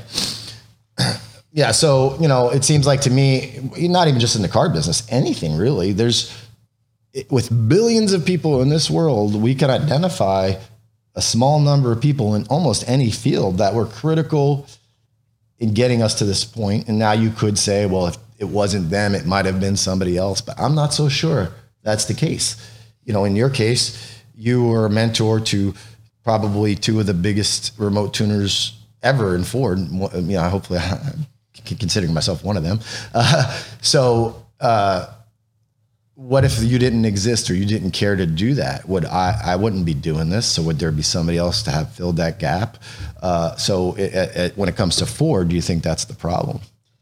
I do think it comes down to possibly one person. I'm going to tell a story that few people know. I've told it to a few people. The 1999 Cobra. I think, knowing what we know now, you probably say that was a disaster for Ford, right? All the lawsuits of lack of power and all this stuff. Did you know that car was supposed to be supercharged? I did not. There were prototypes built. There was a guy at Ford. His name was Tom Johnson.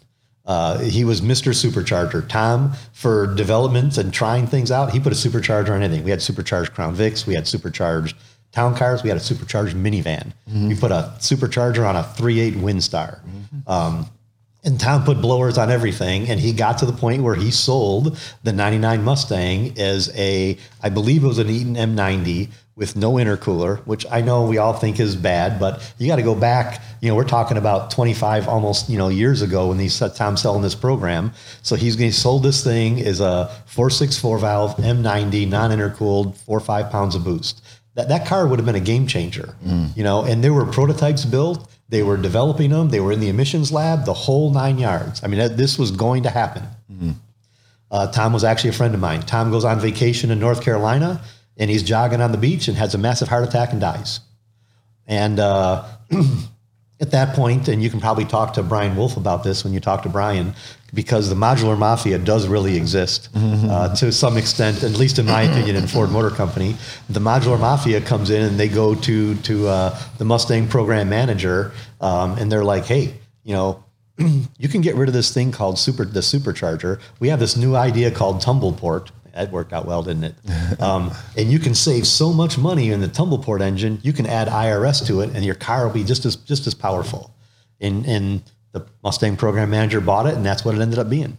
But if Tom was still alive, I would be stunned if the 99 Cobra was not a 4.64 valve, non-intercooled supercharged car. Yeah. So it just took that one guy to stand up for the program. And, that's kind of how I see it. It's amazing how one person can change the course of so much stuff like that. Yeah. I think about that a lot, just in the world in general, whether it be politics or whatever. It's like, how do we get in that situation where one person is influencing millions of people, and not even like consciously, like that guy, right? Like he's just doing his job. He loves superchargers and all that, but like he's in a position that, determines the direction that things are going to go. Is there anybody in the industry that not necessarily was a mentor to you, but you find very kind of important in how things have gone? Is there anybody you want to point out, you think? That we haven't already? Let me think. So one of the early on things that I think was important is, I mentioned to you how Steve, he used to build the portable dynos, and Steve used to always say that he specializes in data, and he was the first guy to like put, voltage inputs in the dyno jet screen and be able to get a trace of our power and torque along with the wideband, but along with anything else. You could put boost on it. You could put mass air meter voltage on it. And Steve said, my job is data. And I feel that those early days at Steve, when he kept pushing me like, well, what is this doing? Can't we measure this? Can't we look at that? And he's probably one of the guys that probably, convinced me that, hey man, you got to have all this stuff. Because if you don't, you're not doing the right job. I think that's a great example because I've found myself in that position before. And I don't think it's necessary out of laziness. It's more perspective where you have somebody around you like that actually pushes you, but not because you're lazy, but just to like give you a perspective you don't have, right? Because you already know more than Steve, but you need to have his perspective from a less educated perspective on that to go, hey, we need this and we need that. And, I think that's really key. So we talk about the one person, but who you surround yourself with is very important too, right? And then another person is, which is a little bit different, is Bruce Tucker, who just retired at the end of last year. I think Bruce is a super interesting guy. He's a very interesting guy, even outside of the tuning realm. Yeah. But, he would send me a note or give me a phone call and be like, hey, we got a customer that came in. They got an 88 5-liter Bank Fire Crown Vic, and they're paying us to build an engine and port the iron heads. And I'm like, port the iron heads? There's carb legal aluminum heads you could put on. He goes, I know, customer wants stock heads. He goes, can you reverse engineer the file and make it so I can tune this thing? And he, the weird stuff that he brought up through the years kept me to some extent sharper on the older things, because Bruce would come up with some completely bizarre stuff. Another person in the industry, I don't know if do you know Clint? Wasn't he, he was involved with some software, right? He makes binary editor. Yes, that's how I know him. I can't remember his last name. And it'll come to me, but Clint and I work together, and he has this whole. I realize he offers newer stuff, but if you have an EEC 4 or even an EEC 5, like I told Dan. I mean, Dan has got the original. I call it the Chris Con because Chris Danner made it. That I probably tuned your car with the big box and everything. Dan has that. And I've showed him how to use it. So Danner made that? I didn't know that. Yeah, that's interesting. Yeah. Dan has that. I've showed Dan how to use it, and you know what? He never uses it because he's, Dan's starting to do some EEC 4 stuff and some older stuff, which, you and I can talk about another time because again, the industry's, there's like an end line coming of new cars. Right. So, I told Dan, it's like, man, you need to call Clint and you need to get binary editor and you need to get a tweaker from the dude in Texas or whatever. And that's how you're going to tune the car, and cause you can get all the data logging and all that stuff. Right. And, and everybody that uses Clint's stuff, it's which is, again, it's based off of the original GUI EEC tuner. But I mean, everybody that does an EEC 4 that uses Clint's stuff is just amazed at how well it works. Yeah. And for everybody watching this, EEC 4 and EEC 5 is the computer that came in Mustangs. EEC 4 was through 95, right? Or the 5-liter through 95 for the GT. 96 was an EEC 5, but the 3.8 went EEC 5 in 94. Okay, gotcha. And then that lasted till 2004, and then they often change with the model changes, and for various reasons, to add features and things like that. One thing I wanted to ask you about is your opinion on all the security stuff that we've been dealing with since. I guess it really came to a head in the Dodge days, but now I think they've done it for different reasons, though, haven't they? Or why don't you explain it? Because I don't know much about the reasons behind why they locked down the PCMs. So Dodge does not want anyone to ever tune their vehicles. I mean, they've made that clear. They want nobody modifying anything. I think that's a poor standpoint. When the 6.4 Challenger came out in 2011, there was a huge spike in sales. And then the sales dropped because it was several years later until you could ever flash that processor. And people want to get that Challenger with a new 6.4 engine, and they want to put a blower on it. They want to do this, they want to do that, and they couldn't do anything. And that's when, Tim Milliken, at least what I was told by Tim, figured out how to flash the GPEC 2, that they made it so it was, unflashable. And to be honest, no one's ever figured out the checksumming algorithm for a Dodge. I absolutely can promise you that. They've just found a way around it, you know? And then when they found that way around it, When Tim found that way around it, they changed it again in 2015. So now all of a sudden, everybody's got a 2015 Dodge has to send your processor in to basically put in the old 2011 to 2014 bootloader so you can use that workaround to flash it. Because Dodge just doesn't want you to do it. For whatever reason, they just don't. Right. But now Ford, well, let's go with GM. Because GM has locked everybody out as well. The GM came from, do you remember seeing, I don't know if it was 60 Minutes or one of those, they had some guys that took over some Dodge Durango or something, right? Remotely or something. And we're doing stuff. So that's what forced basically GM into like, oh my God, if we're going to have this drive-by-wire and now you have, the lane assist departure stuff. So you can move the steering wheel to some extent. You can brake the car to some extent, all electronically without a driver ever even in the seat. And GM got scared. The GM actually brought every tuning company in. I don't know if you ever heard that. No. God, it's got to be 5 years ago, something like that. They brought every tuning company in and saying, we're locking you out of the Camaro. We're going to do this Camaro and we're going to use a full RSA encryption and you're never going to get into it. And they're right. No one, to my knowledge, I don't think everybody's ever gotten through it, just like the Dodge. I do think HP tuners may finally have some workarounds, but that's going to be open it up and change all the stuff inside most likely.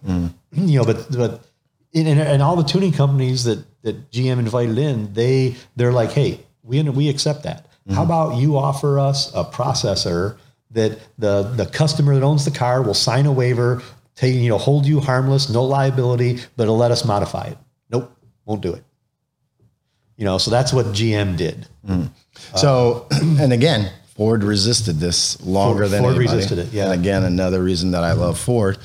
In fact, you can ask Brian Wolf. When Brian Wolf was in charge of Ford Racing, I heard this indirectly, but you can ask Brian. Brian actually said at one point that as long as he was in charge, nobody was ever going to lock anybody out of a Ford. Yeah. Because the aftermarket, Brian's smart enough to understand. I mean, Brian's a super smart guy. And he's smart enough to understand that aftermarket for the Mustang is a huge sales driver. And on top of that, he was a very big racer. If you asked who's like 10 of the top influential outlaw Mustang racers from like the late 90s, early 2000s, Brian's on that list every single time. And we're going to have Brian on the show. So what do you think has motivated Ford to do it now? Is it have a lot to do with the over-the-air updates? Is that the main reason? Yeah, it all has to do with the over-the-air updates, and it has to do with there's, in California right now, and for the most part, the stuff that happens in California eventually works its way into EPA and the rest of the country. And so you have what's called a CVN. And a CVN is a calibration verification number, a validation number, something like that. And it basically performs an algorithm on the calibration portion of the processor, and it reports back a number, a hexadecimal, very large hexadecimal number. And all the OEMs, including the natural gas stuff, and we sold stuff in California, you have to report the CVN to California. And when you get smogged and they plug you in, your CVN better match what was in their database of what was reported. And if not, guess what? You're not going to be smogged. You will no longer be able to get your license plates. I know a ton of, initially California targeted all the 03, 04 Cobras, heavily modified car, right? And they they basically were not allowing people to modify. They were not allowing them to renew their plates because the cars have been modified because the CVN didn't match. You ever see that coming out of California? I do. Yeah. I do. And that's I think that's part of the over-the-air updates and all this stuff on emissions is, they want to make sure that nobody's going to modify it. And the best way to do that is to have all that happen. So very, very interesting. This is where, you and I talked earlier. I wish Tim Milliken was still here because Tim would take it a personal challenge to figure a way around it. Let's talk about him real quick and then we'll wrap it up. Because Tim is a very interesting character. I worked with him at Diablo Sport. Very interesting character. But good way to put it. If you go, very interesting character. If you go back to Modular Depot days, I don't remember the name of the software, but he was trying to compete with you, right? Yeah. He actually stole a bunch of the stuff from us. Yep. All the descriptions and all that stuff. Yep. My first dealings with Tim was poor. Yeah. Well, I mean, the way I look at Tim is, there's certain people that are, like college, engineering, have a very good resume and the way you came up. And Tim, and I don't know his background at all, but he seemed more like just a really smart hacker, right? Yes. Like just... It's a very good way to put it. Yeah, just not like, a typical person like you, or not that you're typical, but I guess it's hard to explain without like sounding negative, but like just like a kind of like a loose cannon kind of personality, and just super smart, and like does it because you can't do it. And I'll show you. And then he does it. Champagne and beer. Yeah, exactly. Perfect.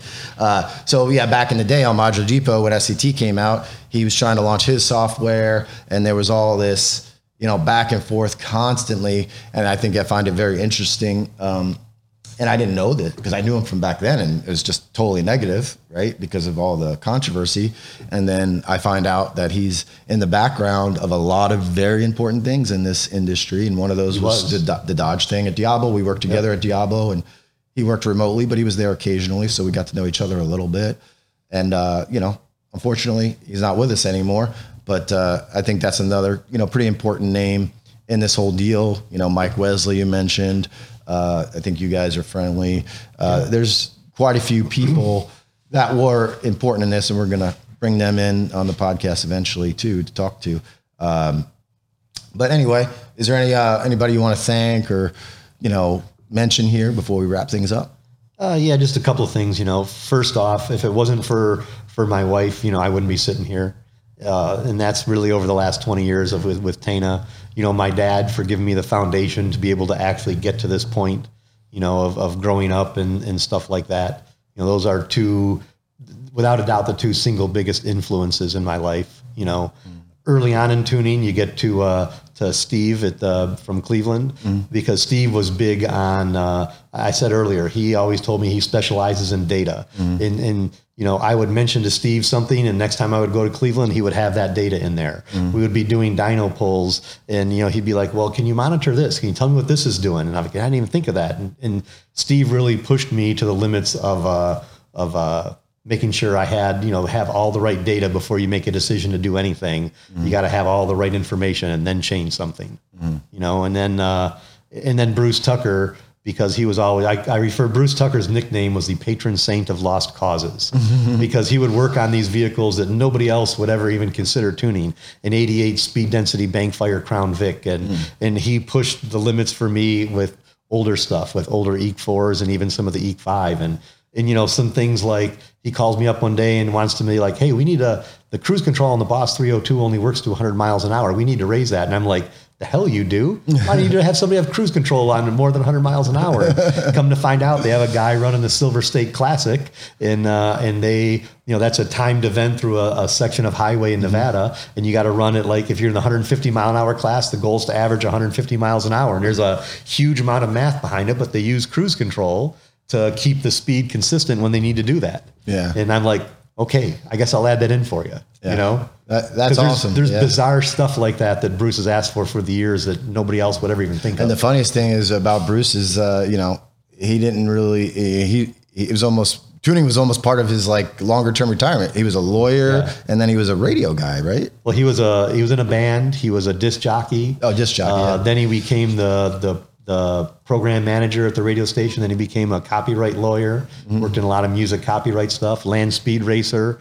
When the music company got bought out by a bigger conglomerate, he ends up with no place to go, and he ends up in charge of JBA Racing for about 20 years. Yep, and he's recently retired. He is retired at the end of the year. Very cool. All right, well, I really want to thank you for coming on, Jerry. You changed my life. You put me on the right path, and I really appreciate your help, to this day. So thanks for coming. Okay. Thanks, Ken.